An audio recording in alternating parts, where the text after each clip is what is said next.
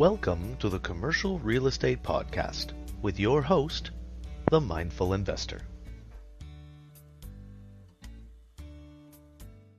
Hello and welcome to a new episode of the Commercial Real Estate Podcast with your host, the Mindful Investor. So today we will discuss how to recession-proof your real estate, a few ideas on how to do this. So recessions happen and bear the question, how can I make my portfolio, my business recession-proof? One of the ways to do it is to invest in a province or a state without a rent control, but they're becoming more and more rare because that way, you can index your rent increases to the inflation to help cope with increasing prices of material for the repairs, for example, or capital expenditures.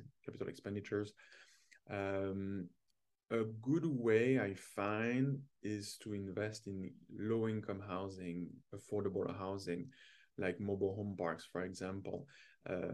Because the rents are lower, in a crisis, you will have more potential tenants who can afford to pay those rents, and so that's one of the benefits of mobile home park investing. And some of the podcast interviews we've done, I invite you to look in the past interviews. You'll see that's one of the main arguments for investing in mobile home park. So you offer mobile home parks. You offer housing for that's affordable, and that makes it basically recession proof.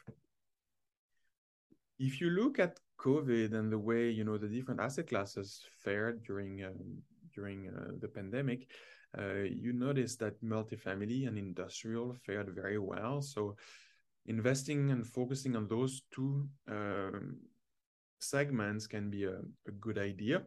And for another one, like retail, for retail, you want to be careful to make it COVID-proof. So usually services will be like a barber, for example, or small office, like for an insurance broker, to make it recession-proof, and also try to make it Amazon-proof, also by providing space for services. Neighborhood services is a good one. Is a good way to recession-proof your investment if you do retail. So these are some of the tips I wanted to share with you today. Thank you for tuning in, and see you next time.